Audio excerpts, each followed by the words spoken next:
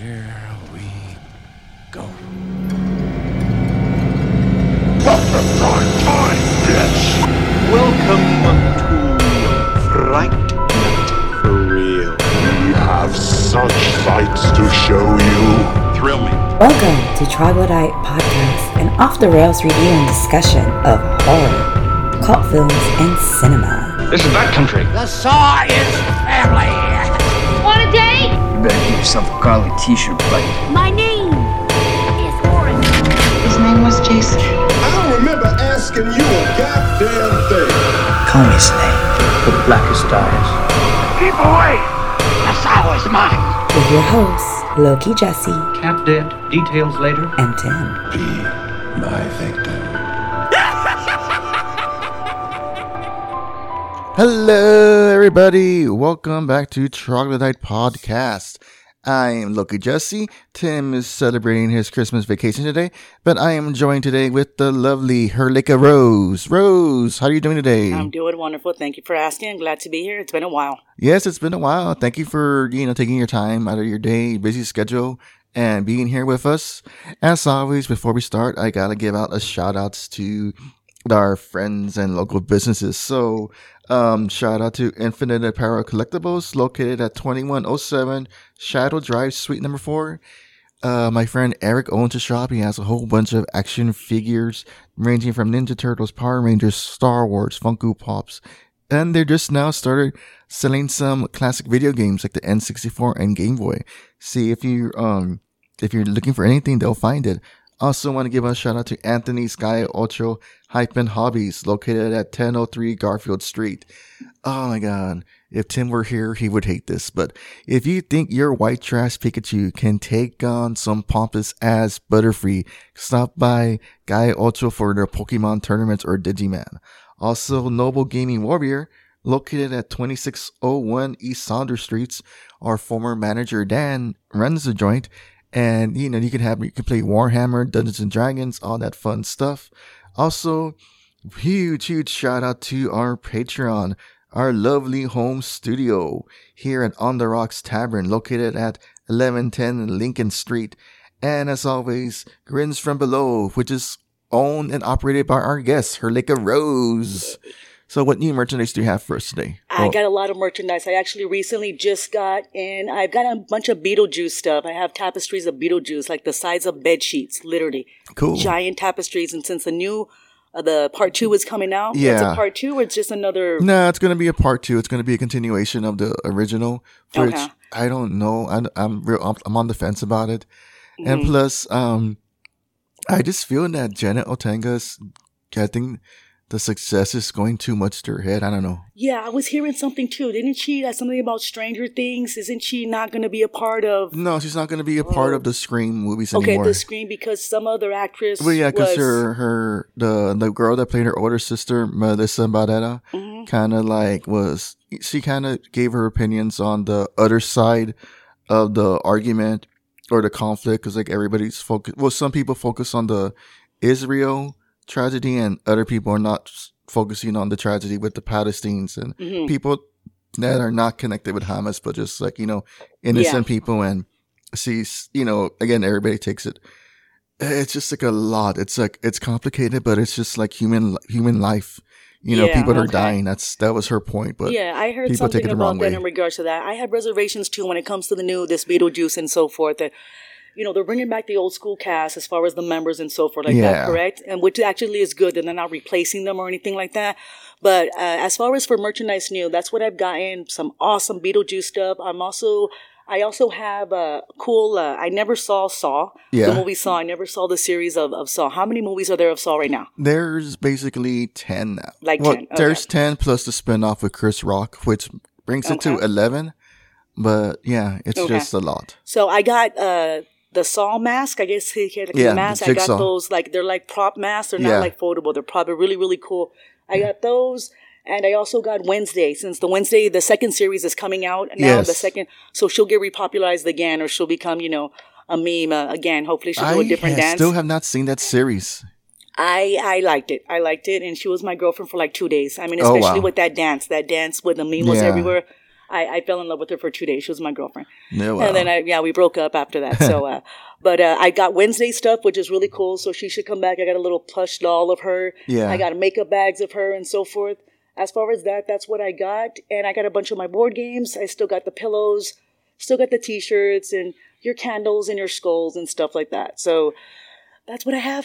And so forth. And like, do you sell any of this stuff online? Like, if people like go to your page or Instagram, could you mail that out to them? Or is like, I know, cause like, the locally you set up a pop-up markets here at On the Rocks Tavern at 1110 Lincoln Street.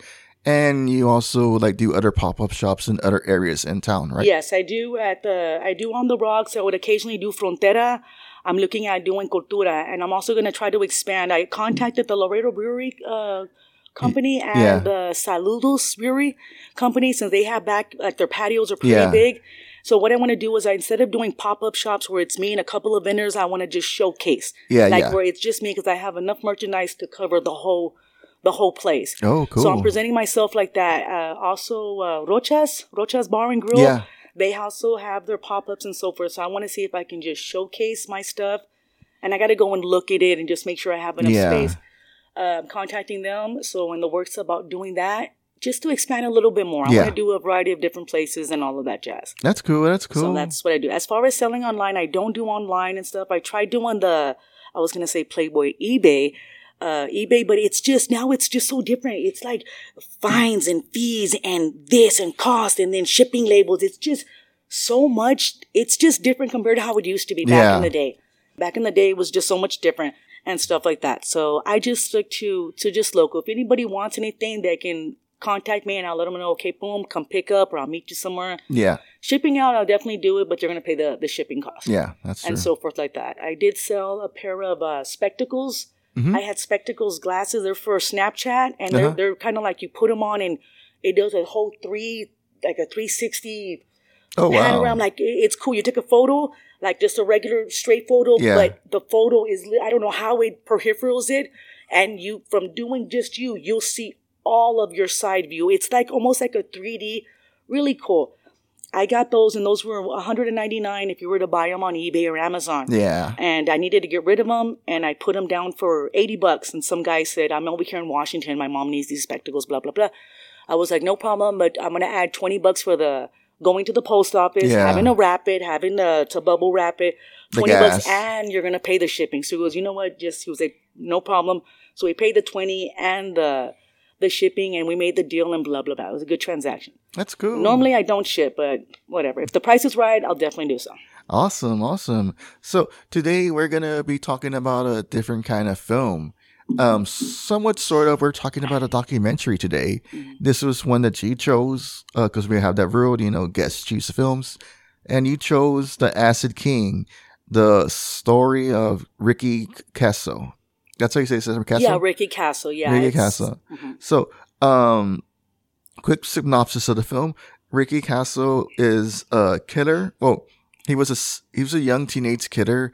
This was like back in the 80s, around 84. It was in 84. Yeah, him and two other friends, James Tarino and Albert Quinones. I hope I said those right. Anyway, they ended up killing their friend Gary Lawrence. I was gonna say Lawrence. Okay, Lawrence. Yeah, they ended up killing him over. We'll get more into it, but it was like over he stole drugs. They wanted to repredate. I don't know. They just didn't like it. They killed him. The film just talks about his the documentary goes with interviews with his friends, the residents of the Newporia. That's what the place was, right? Newporia? Newport. Okay. It was in Newport. Long Island, Newport. Yeah. And this was also within the midst of the satanic panic of the 80s. Well, 80s and PMRC. Right? Yeah, and I think early 90s, the satanic panic was still there. But with it was the Norwegian? Yeah, it was everywhere. It was anywhere in the U.S. and then other spots in the world. So the media sensationalized all of this and ignored some of the facts or exaggerated on the facts. And this documentary kind of goes in the weeds and, talks to friends, not family, but just people that were there and grew up in the area at the time, you know, gives locals. Yeah, gives the whole thing from their perspective and everything like that. That's basically of this film. Well, what this film is all about. And Kelso did not stand trial. He hung himself in jail. And a few movies were made from him. Some residents that went into the film business made a film, and some other ones made other films, and then music. And there was a band called As a King that was inspired by him, and they didn't know, you know, what he was all about. They just thought the name As a King was cool. But we'll get into that. So, why did you choose this film, first off? Well, this film, it's actually new. I found it on, where did I find it? On Tubi. Uh-huh. I found it on Tubi. I was just going through Tubi and so forth. I had already seen a couple. Well, first off, I read the book back in 84 when this whole thing came out. Yes. I guess the book came out in 85. So the book is called Say You Love Satan. We'll get into that as far as for the title itself. The Say You Love Satan. I read that when I was a teenager, back 16, back in the day. And so forth. I got a hold of it at a bookstore, since I would read about true crime and go in bookstores and libraries and stuff. And I saw it, and it's a gray book, you know, the little small trade paperbacks. Yeah. And the picture itself of his face, where they caught him like with the media and so forth. He has this like wild look in his eye, and his like mouth is like open and stuff. And his hair, he had like that Farrah Fawcett kind of like wild hair and stuff. And just the title, Say You Love Satan. So from there, and then after that, with social media now, documentaries and YouTube, there's several movies that are done now. One of them is called Ricky Six. Yeah. There's a documentary, I believe it's called Satan in the Suburbs. That one's actually really good too. Satan in the Suburbs, and I believe just in general, small little commentaries about Ricky Castro. I don't know if I'm missing any other movies, but there's Ricky Six, those two documentaries, and now we have this right now, which just came out. So when I saw it, it's called The Acid King, and then they showed his face. I was like, oh, wow. Yeah. Saw it, and then I mentioned this to you, and so forth. I just thought it would be something different. Have you ever done satanic, like, you don't really do documentaries, you do movies, correct? Yeah, we do movies or mockumentaries, but we haven't done an actual documentary. And as far as that, but as far as movies, have you done it? How many shows have you had? Right now, you've already hit. We just passed 200. So this so right now I don't recall doing. We done movies based on serial killers, or actually no, I don't think we have. So you don't want, from all the movies that you've reviewed and so forth, satanic ones you don't really do. No, we do like satanic. The Witchboard, or we do satanic films like you know, possessions or ghost stories or things like that, but not one for like it has to do. Well, there was this one film that came out in the 2019 or 2018 called Satanic Panic, but it was more like of a horror comedy. Okay. But it was based in the 80s, and it was written by one of my favorite authors. I was going to say artists. My favorite authors, Grady Hendrix. He wrote the film, and it was directed. Oh, this director has a badass name. Chelsea Stardust. Isn't that a badass name? Yeah. Mm. But yes, they directed that, but no, the title was just there, but the Satanic Panic has always intrigued. Oh, wait, no.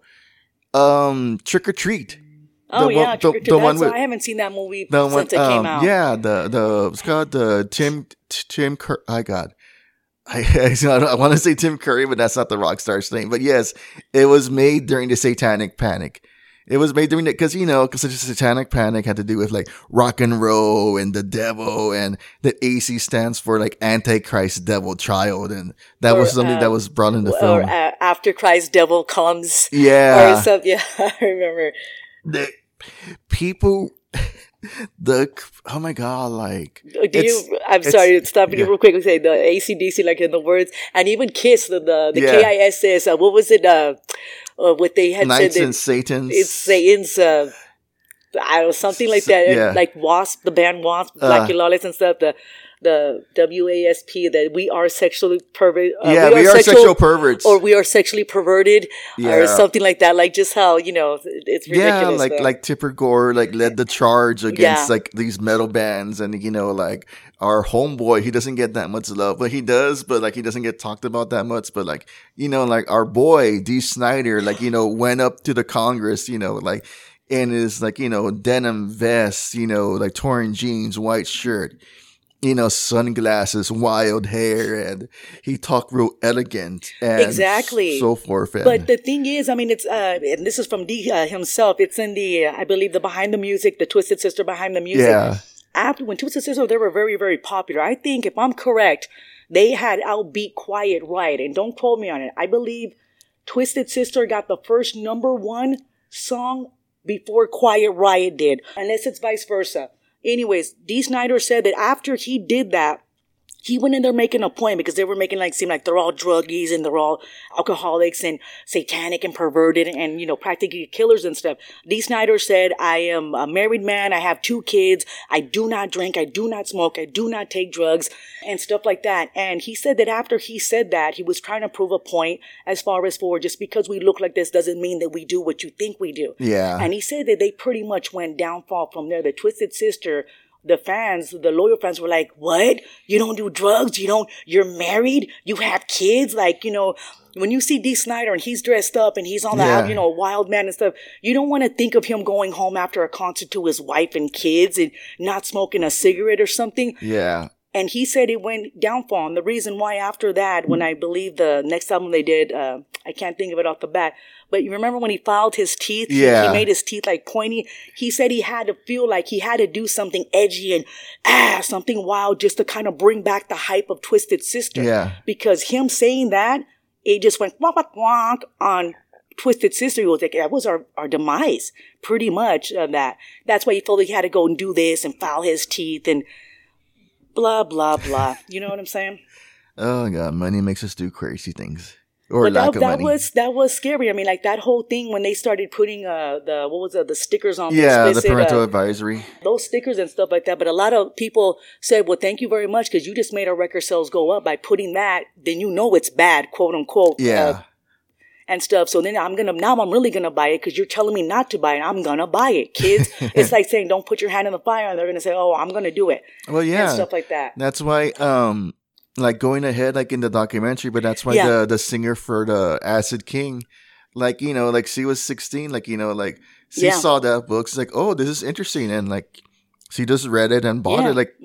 People, that kind of brings up the whole thing about, let's go with the thing. Cause that's what this documentary says that since the moment that Ricky was born, it kind of painted the picture that he was unwanted by his father. Exactly. Mm-hmm. And, he was treated like shit. And again, I think the documentary kind of focused on that. A lot of kids that are lost, they look for something to be a part of. And for most of the kids, especially around this time, Satan was available for them. Right? Satan loves me. Yeah.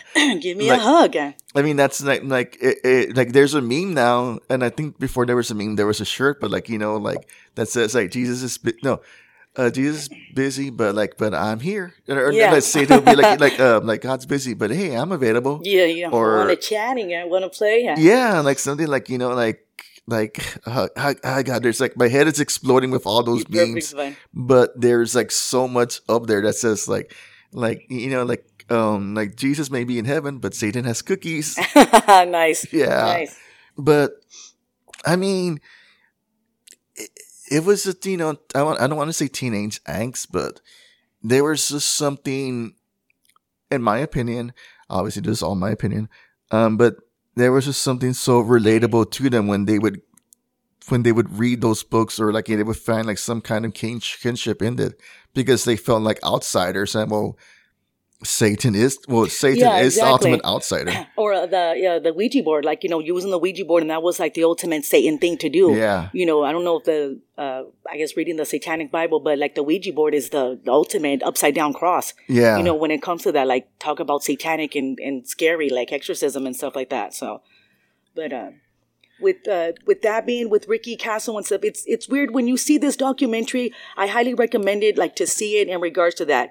You don't really have to know anything about it going in, because I think it explains very well in regards to what had happened and stuff. If you read the book, in the movie, in the documentary, they do mention that the book was BS. Yeah. That when this came out, this was big news over there in Newport and stuff. So everybody wanted a piece of the story. Everybody was scrambling and all that stuff. He was a satanic lord, or he had his own cult and all that stuff. He was far from that. He did not have it's just, again, like, it all had to do with a police officer. They misquoted a police officer, or he said something just like loosely, and they just ran with it. They ran with it, yeah. They totally ran with it because he just, the news media's, everybody ran like, what was that club, the Knights of Satan, or the Knights of the Black Circle? Uh-huh.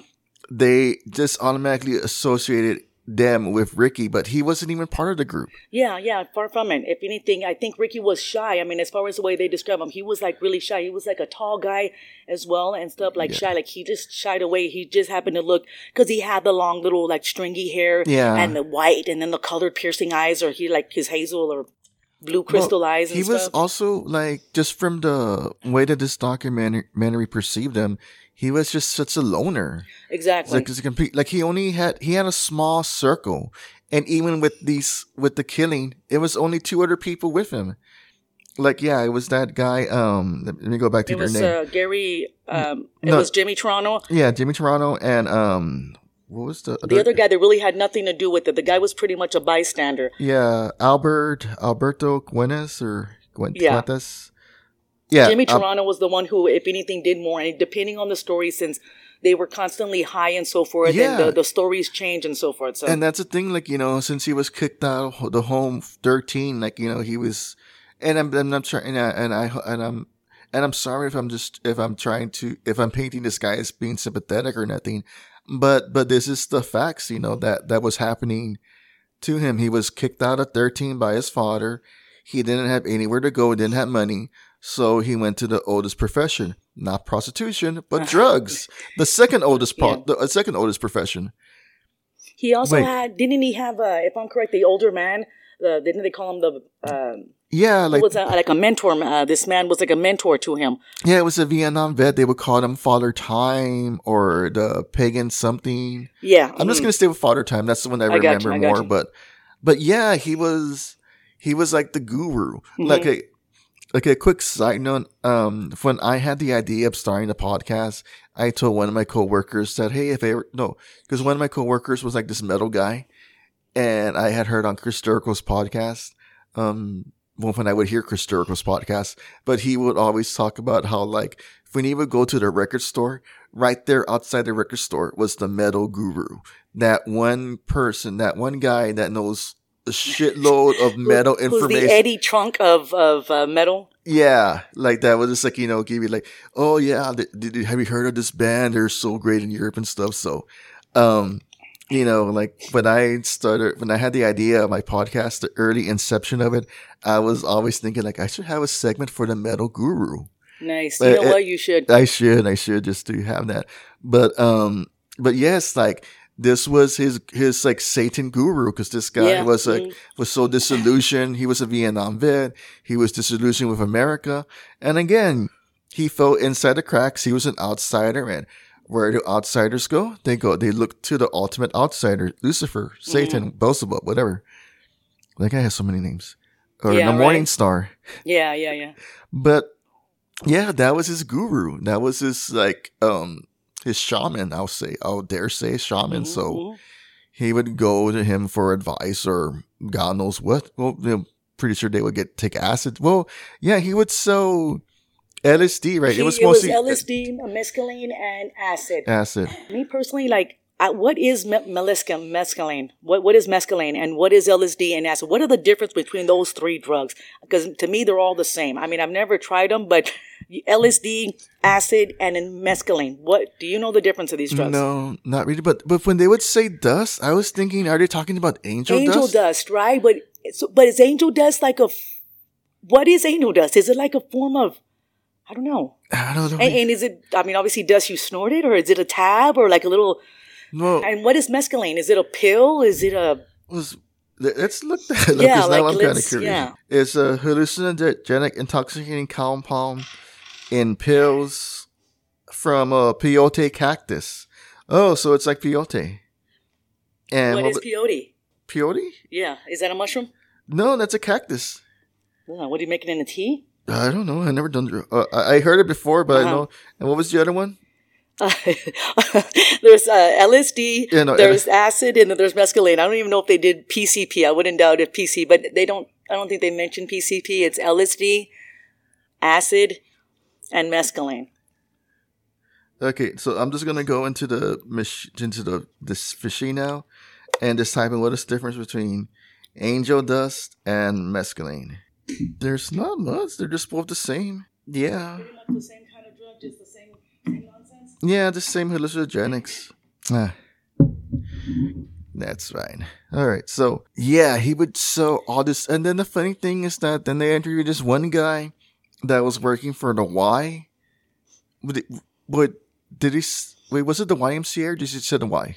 I bet it's the YMCA. Okay, pretty much. Yeah. And how he would go and try to, just try to give the people shelter, and he would go to the docks and he would kind of present himself and tell people what he was and stuff, and then the docks was like the place where people would be selling the drugs and stuff or things like that, and was and it was like the gazebo. There was like a gazebo they would hang out in, and then they would do all their graffiti on and so forth like that.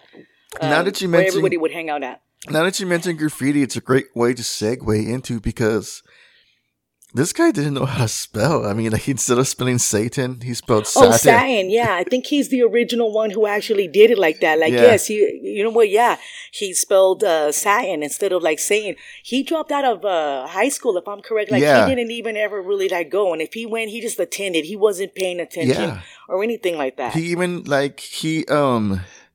his family ended up sending him to an asylum for a few times, and then he made an agreement that he would attend school, but he just never attended. Yeah, yeah, that's true. But that was just, honestly, when I heard that We Love Satin, I kind of started hearing Nights in White Satin.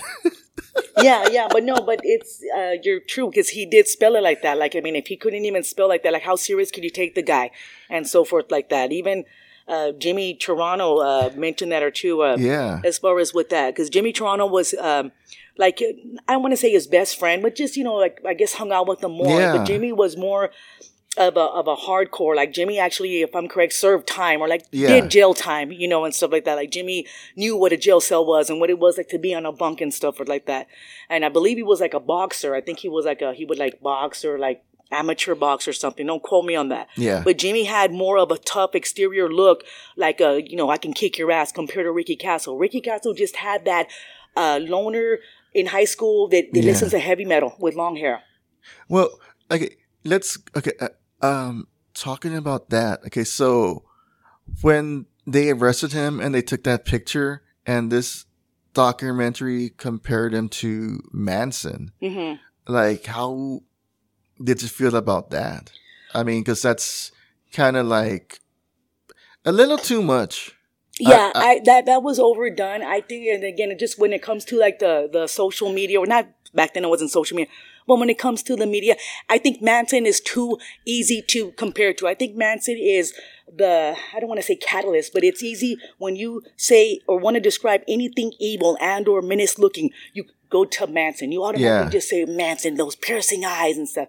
Granted, that picture of Ricky Castle, there's two very well-known pictures of him. His mugshot where he's looking down and that's menacing. And then there's the one where he was walking and they captured him and he turns and he's his mouth is open and his eyes are wide. I think that it's just too easy to blame Manson or just mention Manson when it comes to describing evil and or scary or menacing. Yeah. Also, I think another reason why they roped him into Manson was because, of his family. And they allegedly assumed that Castle was the leader of a group of Satanists. So that's another reason why they tied him into Manson, because they didn't, they could have easily compared him to Bundy, or no, Dahmer he wasn't arrested around that time. No, Dahmer was in 92. Yeah, 92. So, and then, with the Ramirez, he was a loner too, but again, the fact that they allege that he had that Castle had a group of followers That's why they... Yeah, no, I mean, that you can pretty much tell. I think nowadays when it comes to, like, one thing is when you read and so forth like that, but I think now we're pretty good judge of characters just by, I mean, not to say judging a book by its cover, but I do believe in that phrase. Like, what do you think about never judge a book by its cover? Like, what is your opinion on that? That's kind of BS because I'm sorry to say, fellow listeners, I'm kind of shallow. So sometimes I judge a book by its cover. I do. I'm sorry. I believe if you look like a damn serial killer, I mean, I know it sounds, but no, honey, yes, there are some people that, no. Prime example, this is getting off of the subject real quick. We're talking about I don't know what his name is, but he is one of those spree killers. If I'm correct, he's the one who went on a killing spree and he shot a congresswoman. He shot her in the head, but she survived, if I'm correct. Okay. It was something not too long ago. God, I can't think of the name, but he went on I think she was like on, damn it. She was a congresswoman. She got shot in the head and she survived, if I'm correct. And I think he killed like 2 other people. He was like a guy, he was like bald, and then his mugshot, when you see his mugshot or whatnot, he has got the scariest. Now, if you want to really stay, oh my God, he just got the ugliest, scariest, crazy cult leader look in his face. That when he went to go and buy the gun at the pawn shop or wherever he bought that gun, if I was the pawn shop owner, I would have said, yeah, no, your application did not go through. We do apologize for the inconvenience. Now get out of my shop, because the guy looked so menacing. How did you dare sell him a gun with that look that he had? The wild, crazy, bald, just your typical, I don't know. I know that I'm judgy. No, but yeah. He shot a congresswoman in her head. I believe she survived, and he went on on a shooting spree. He shot her outside in public. She was doing like a... Yeah, the congresswoman, I believe it was Gabriel Gilfords. Just look at his face. Look at his face. Type in, just put images and look at that crazy mugshot. Yeah, he has like a black... He's so scared. Okay. Yeah, but there's that one. But there's another one where I guess right after something, he just looks... if you keep scrolling to other images, there's one, he looks insanity. Like, I would not have sold him a gun. I would have said, your application is denied. Application denied. Sorry. And we don't have... These guns don't work anyway. So you don't want them. And stuff like that. I know I went off the subject in regards to that. But I just don't see how they could have compared... Ricky Castle just didn't have that look. He looked like your typical high school guy with your little wild shrinky hair and an AC/DC shirt on. Like say he looked like he couldn't even convince you to, I don't know, he just didn't look that way. Yes, his pictures did. When he gets arrested, and I guess, he's trying to make that tough look or whatever when they capture him like that and blah, blah, again, blah. He was 17, and like 17-year-olds always are going to give that.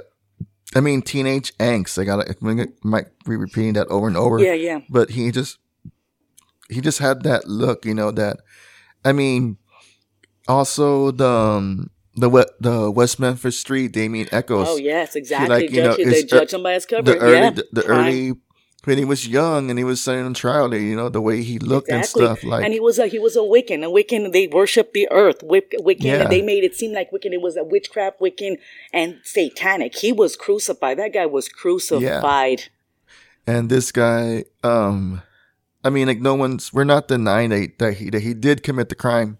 Him and that other friend and the other one that just watched. But like, they did commit the crime, but like they didn't do it. Well, in their heads, they did it for Satan, but they didn't do it for a huge group of people like they painted it out to be. Yeah, exactly. And then they were all drugged up too. They had taken so much acid or hits of LSD or acid and so forth like that. So their stories are all weirded out about, like I saw Jimmy Toronto, I believe he said, like, dude, I saw the trees melting. And his defense attorney, like he was the one that kind of like made him like tell the story again and again, and every time he told the story, changed the story. It changed the story. Even when he took him to the area, it changed because that's how, they were on drugs so much that like what they saw, they weren't in reality, and I'll just say it like that. But it was just crazy. Now, okay, going back to let's stay on this topic on Satan, Satan, Satanas. Yeah. Then But it's just like, okay, so you're going, if you look back at all the like the footage of Anton LaVey, all the stuff that he would that he would video and stuff, and what Satanists would do, and the fact that the media presented that these kids were doing the exact same thing, but like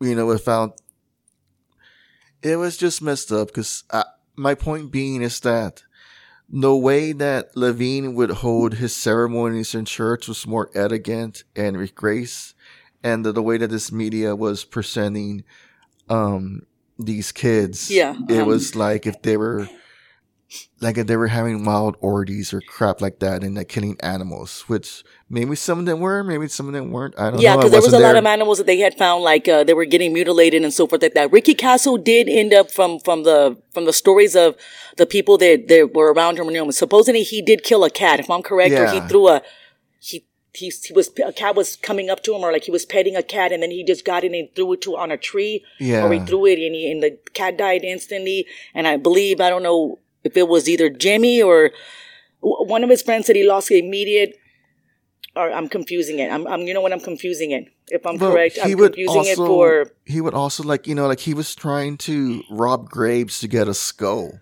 and it's just again like there's no right way or wrong way to be a Satanist, but it's just like these were kids that didn't have the resources like someone like Anton LaVey had, or things like that. Especially, Anton LaVey was a professional. These guys were, their Satan was most likely a Slayer's album, and or Motley Crue Shout at the Devil album because of the pentagram. Yeah. Let's face it, and or Pentagram, the band itself. That was their, or AC/DC, with the Highway to Hell. Or Venom, you know what I'm saying? That was their, that's their saying. That was their Bible, Satan Bible and stuff. But Anton LaVey, there's no comparing. That's complete apples and oranges. Yeah, apples and oranges. But this is just the way that the media presented them. Exactly. They put him in that same level of Anton LaVey, the way that he would do his ceremonies and stuff. When these, and I keep saying this, these kids. That's like what they were. They were kids. Jimmy Toronto was 18. All they had was just music. They didn't have fancy and a Ouija board. Yeah, music, fancy and drugs. Yeah, they messed their minds up. And bonfires. Exactly. That was their ceremony. Yeah, exactly. And he would see ravens, the crows, and stuff like that. Yeah, basically their altars were what they saw in their drug-induced minds. Exactly. That's what I was trying to get at, but I took the long road. Yeah. But it's just crazy how and again going back to the media, because since media so it's usually referred to as Yedo journalism. Yedo journalism is when the media sensationalizes things that they're not supposed to, because there's sensationalism. Yedo journalism started all the way back. Well, it's been around for a long time, but it didn't really hit the high point until the Artie Barbuncle story, which is, again, I'm going way off the deep end here, but I'm getting to a point. That was the time where Artie Barbuncle was a famous silent film actor, but everything took a dive when it was alleged that he killed and raped one of the young actresses in a hotel room in the 30s, and then the media sensationalized everything, and he was acquitted or something. There's a long story to that. That's a different subject. But so, just the sensationalization of journalism, got more in the headlines then, and it just kept going further and further as time progressed. Like with the 70s, it was sort of more realistic, because honestly, journalism was so, the happy home, blah, blah, blah. Something like that. I don't know. I'm not a big journalist enthusiast or historian, but it wasn't until also Hunter S. Thompson, he invented, literally gonzo journalism. Well, yeah, he kind of coined the phrase because, he would go into the weeds and do all these things. And then I've never heard of a gonzo journalism. Describe that for me. What gonzo journalism is he goes and experiences these things firsthand. like he his whole Fear and Loathing in Las Vegas. He wrote it's okay. It's 2 articles that he wrote 2 separate weekends that he went with his lawyer, and they did all kinds of drugs and alcohol. His John Lennon weekend. Yeah, like he did it, and and he wrote about it.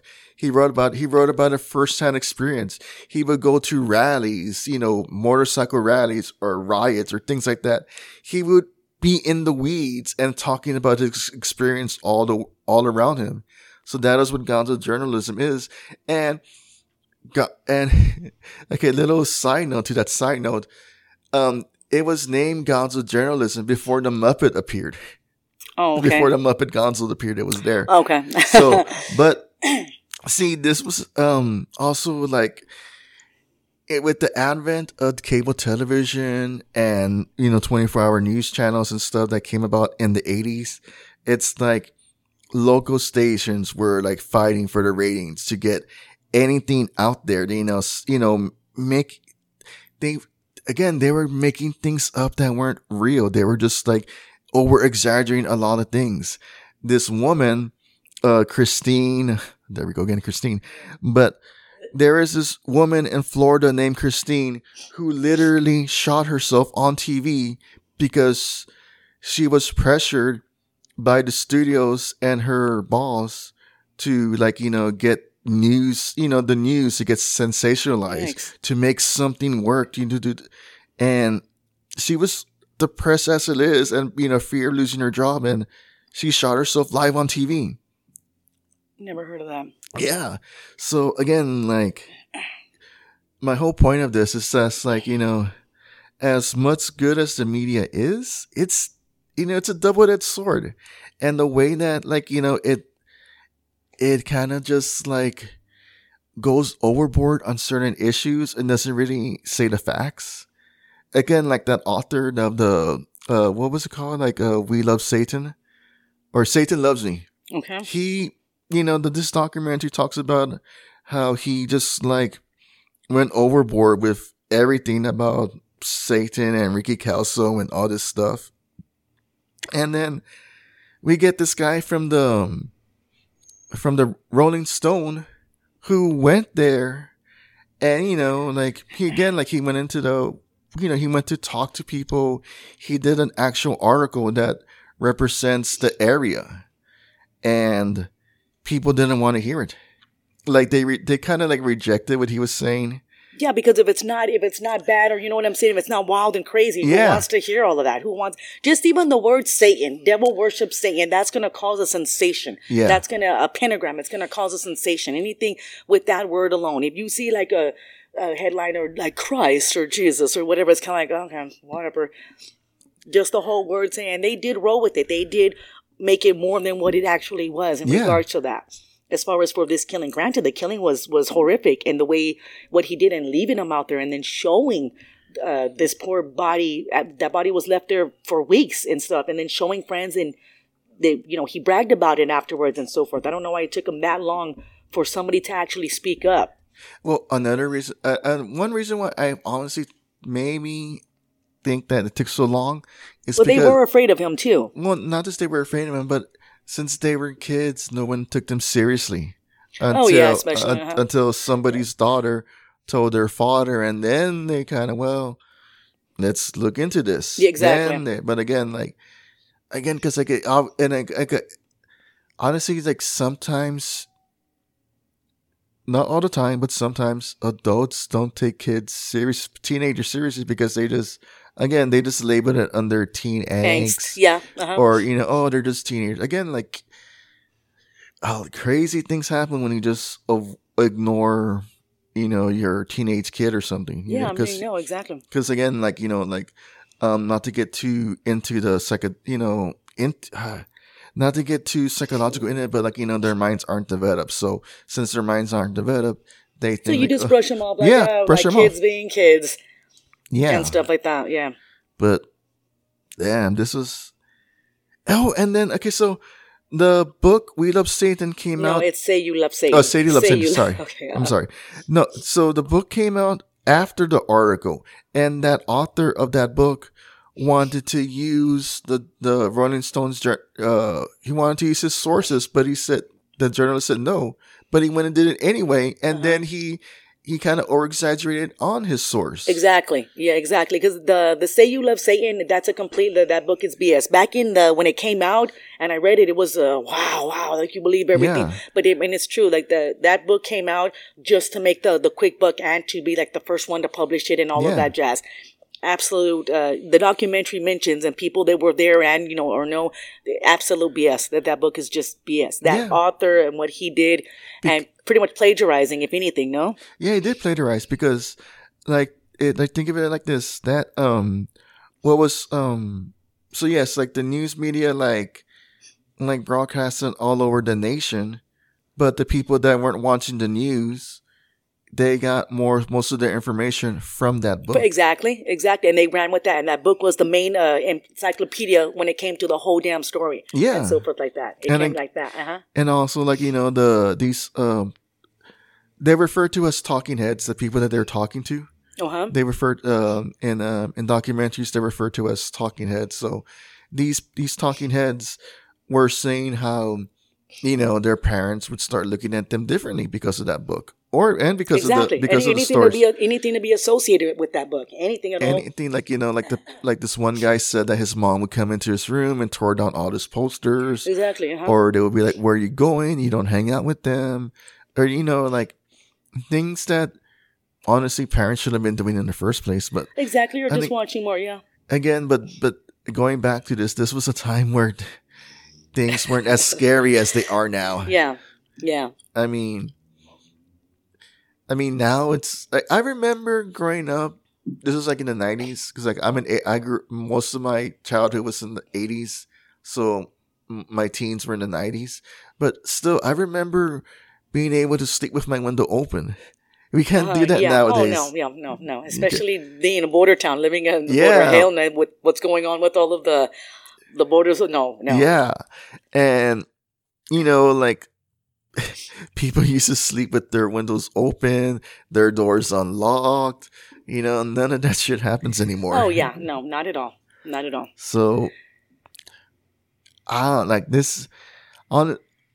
Okay, I gotta mention this before we wrap up. Yeah. But honestly, when the style of this documentary felt very much like.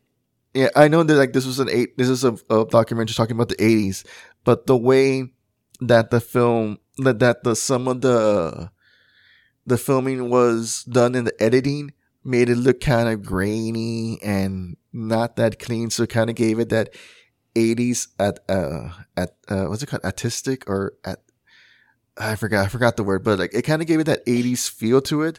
But some of the interviews were really crisp and clean, so it kind of took me out. Yeah, it was okay. It didn't give you that 80s, not so much nostalgia, but that feeling. When you can do a documentary, and if it happened in the 70s, you know how they do reenactments and so forth. Yeah. It takes you back to there as they're talking, and then you see the reenactment, or when it's.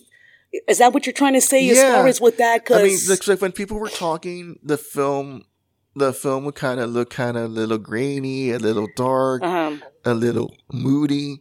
But then when it would cut to the actor, everything was all crisp and clean. Or when they were talking to the guy with the vest, the bald guy with the biker vest, or the guy with the long hair. Yeah, it was their settings were kind of dark and moody, but still it looks so much more of the time than it did what they were trying to do with some of the other people, where they kind of gave them that whole grainy kind of feel, kind of like the VHS feel when you put the VHS exactly, yeah, and the tracking's kind of like that, yeah. Some of these interviews were edited with that kind of a vibe, and some of them were just presented crisp and clear. Exactly. How would you summon up this documentary as far as for closing it out? How would you summon it up in regards to that? With you seeing this documentary, I don't know how much research you did, unless you only stayed with the documentary, looking for more.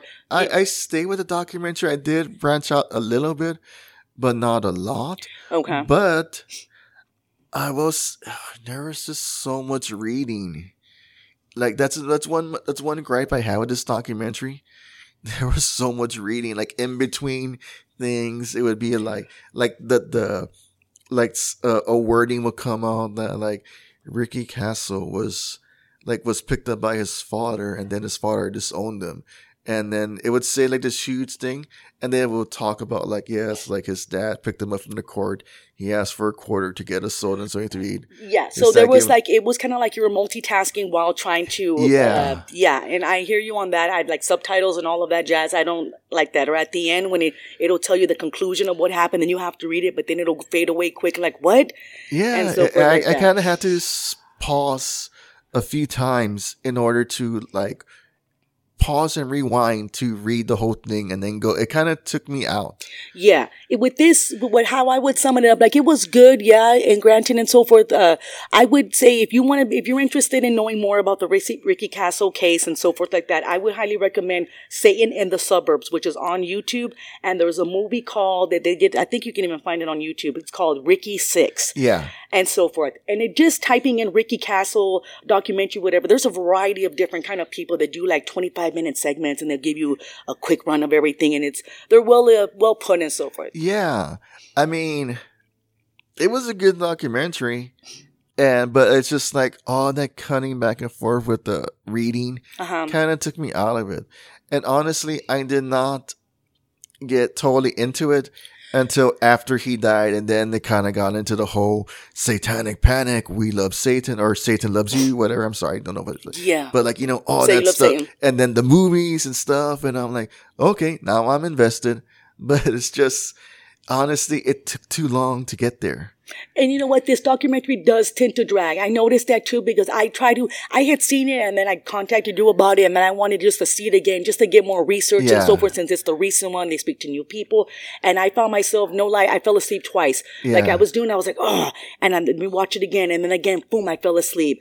So I hear what you're saying. It's a little too long. They speak to a lot of different people. Like this person's in a band. This person knew the guru, man. That's another thing that I kind of found weird and odd. It's kind of like the Teenage Dirtbag Wheatus. It's like, the song was based on Rick. Well, there's several songs written about him. There's a band called Acid King. But I'm just like, really? Teenage Dirtbag? Like, yeah, okay, but I just like, I like that song. I hear that song and I'm just like thinking where is she? I want to go see Iron Maiden with her. Yeah, no, but, I hear you. But I'm lonely. Anyway, anywho, this was a good documentary. It was a fun watch. Just that too much reading took me out of it, but I did enjoy it. It just it dragged a bit. Yeah. I know 2 hours is a long time, but still, close to 2 hours, but. It was too much for me. Yeah, but other than that, as far as for that, just if anything, again, Satan in the Suburbs, I'd recommend, and Ricky 6, it's a movie, and all of that jazz. And just in general, YouTube has a bunch of information. Oh, yeah. And stuff. But if you're going to get into this, you might as well just go ahead and see this Acid King documentary. Yeah. And so forth like that. So overall, that's what I would give it as far as, I guess I would give it a good 6 from a 10. Cool. Yeah, maybe a good 6, going on 7. I'm just gonna go in the middle with a 5. All right, I hear you. Consider. But thank you again for being on the show and recommending this film for us to watch and talk about. It was a great conversation. We got into so much into it. I just got one more question. Yeah. Do you love Satan? Not today, Satan. Not today. Oh, come on. Satan has cookies. Okay, yeah. That was a good yeah. And this is why I enjoy doing this with you, because you just come out with this. Yeah. But yeah. With a left field. Well, thank you everybody for listening to us. Be sure to check out our Instagram, and if you want to support the show, join our Patreon. Thank you, everybody. Remember to keep on shining, and as Tim says, brush your teeth.